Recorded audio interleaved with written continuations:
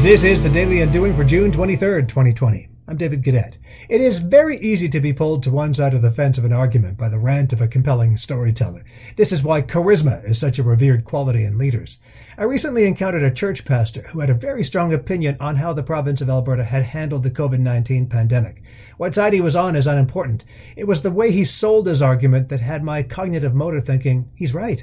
It wasn't until after he left and I had a moment to think his strong story through that I came back to my own conclusion again. Not that he was wrong, but that his rant came from within the context of his work.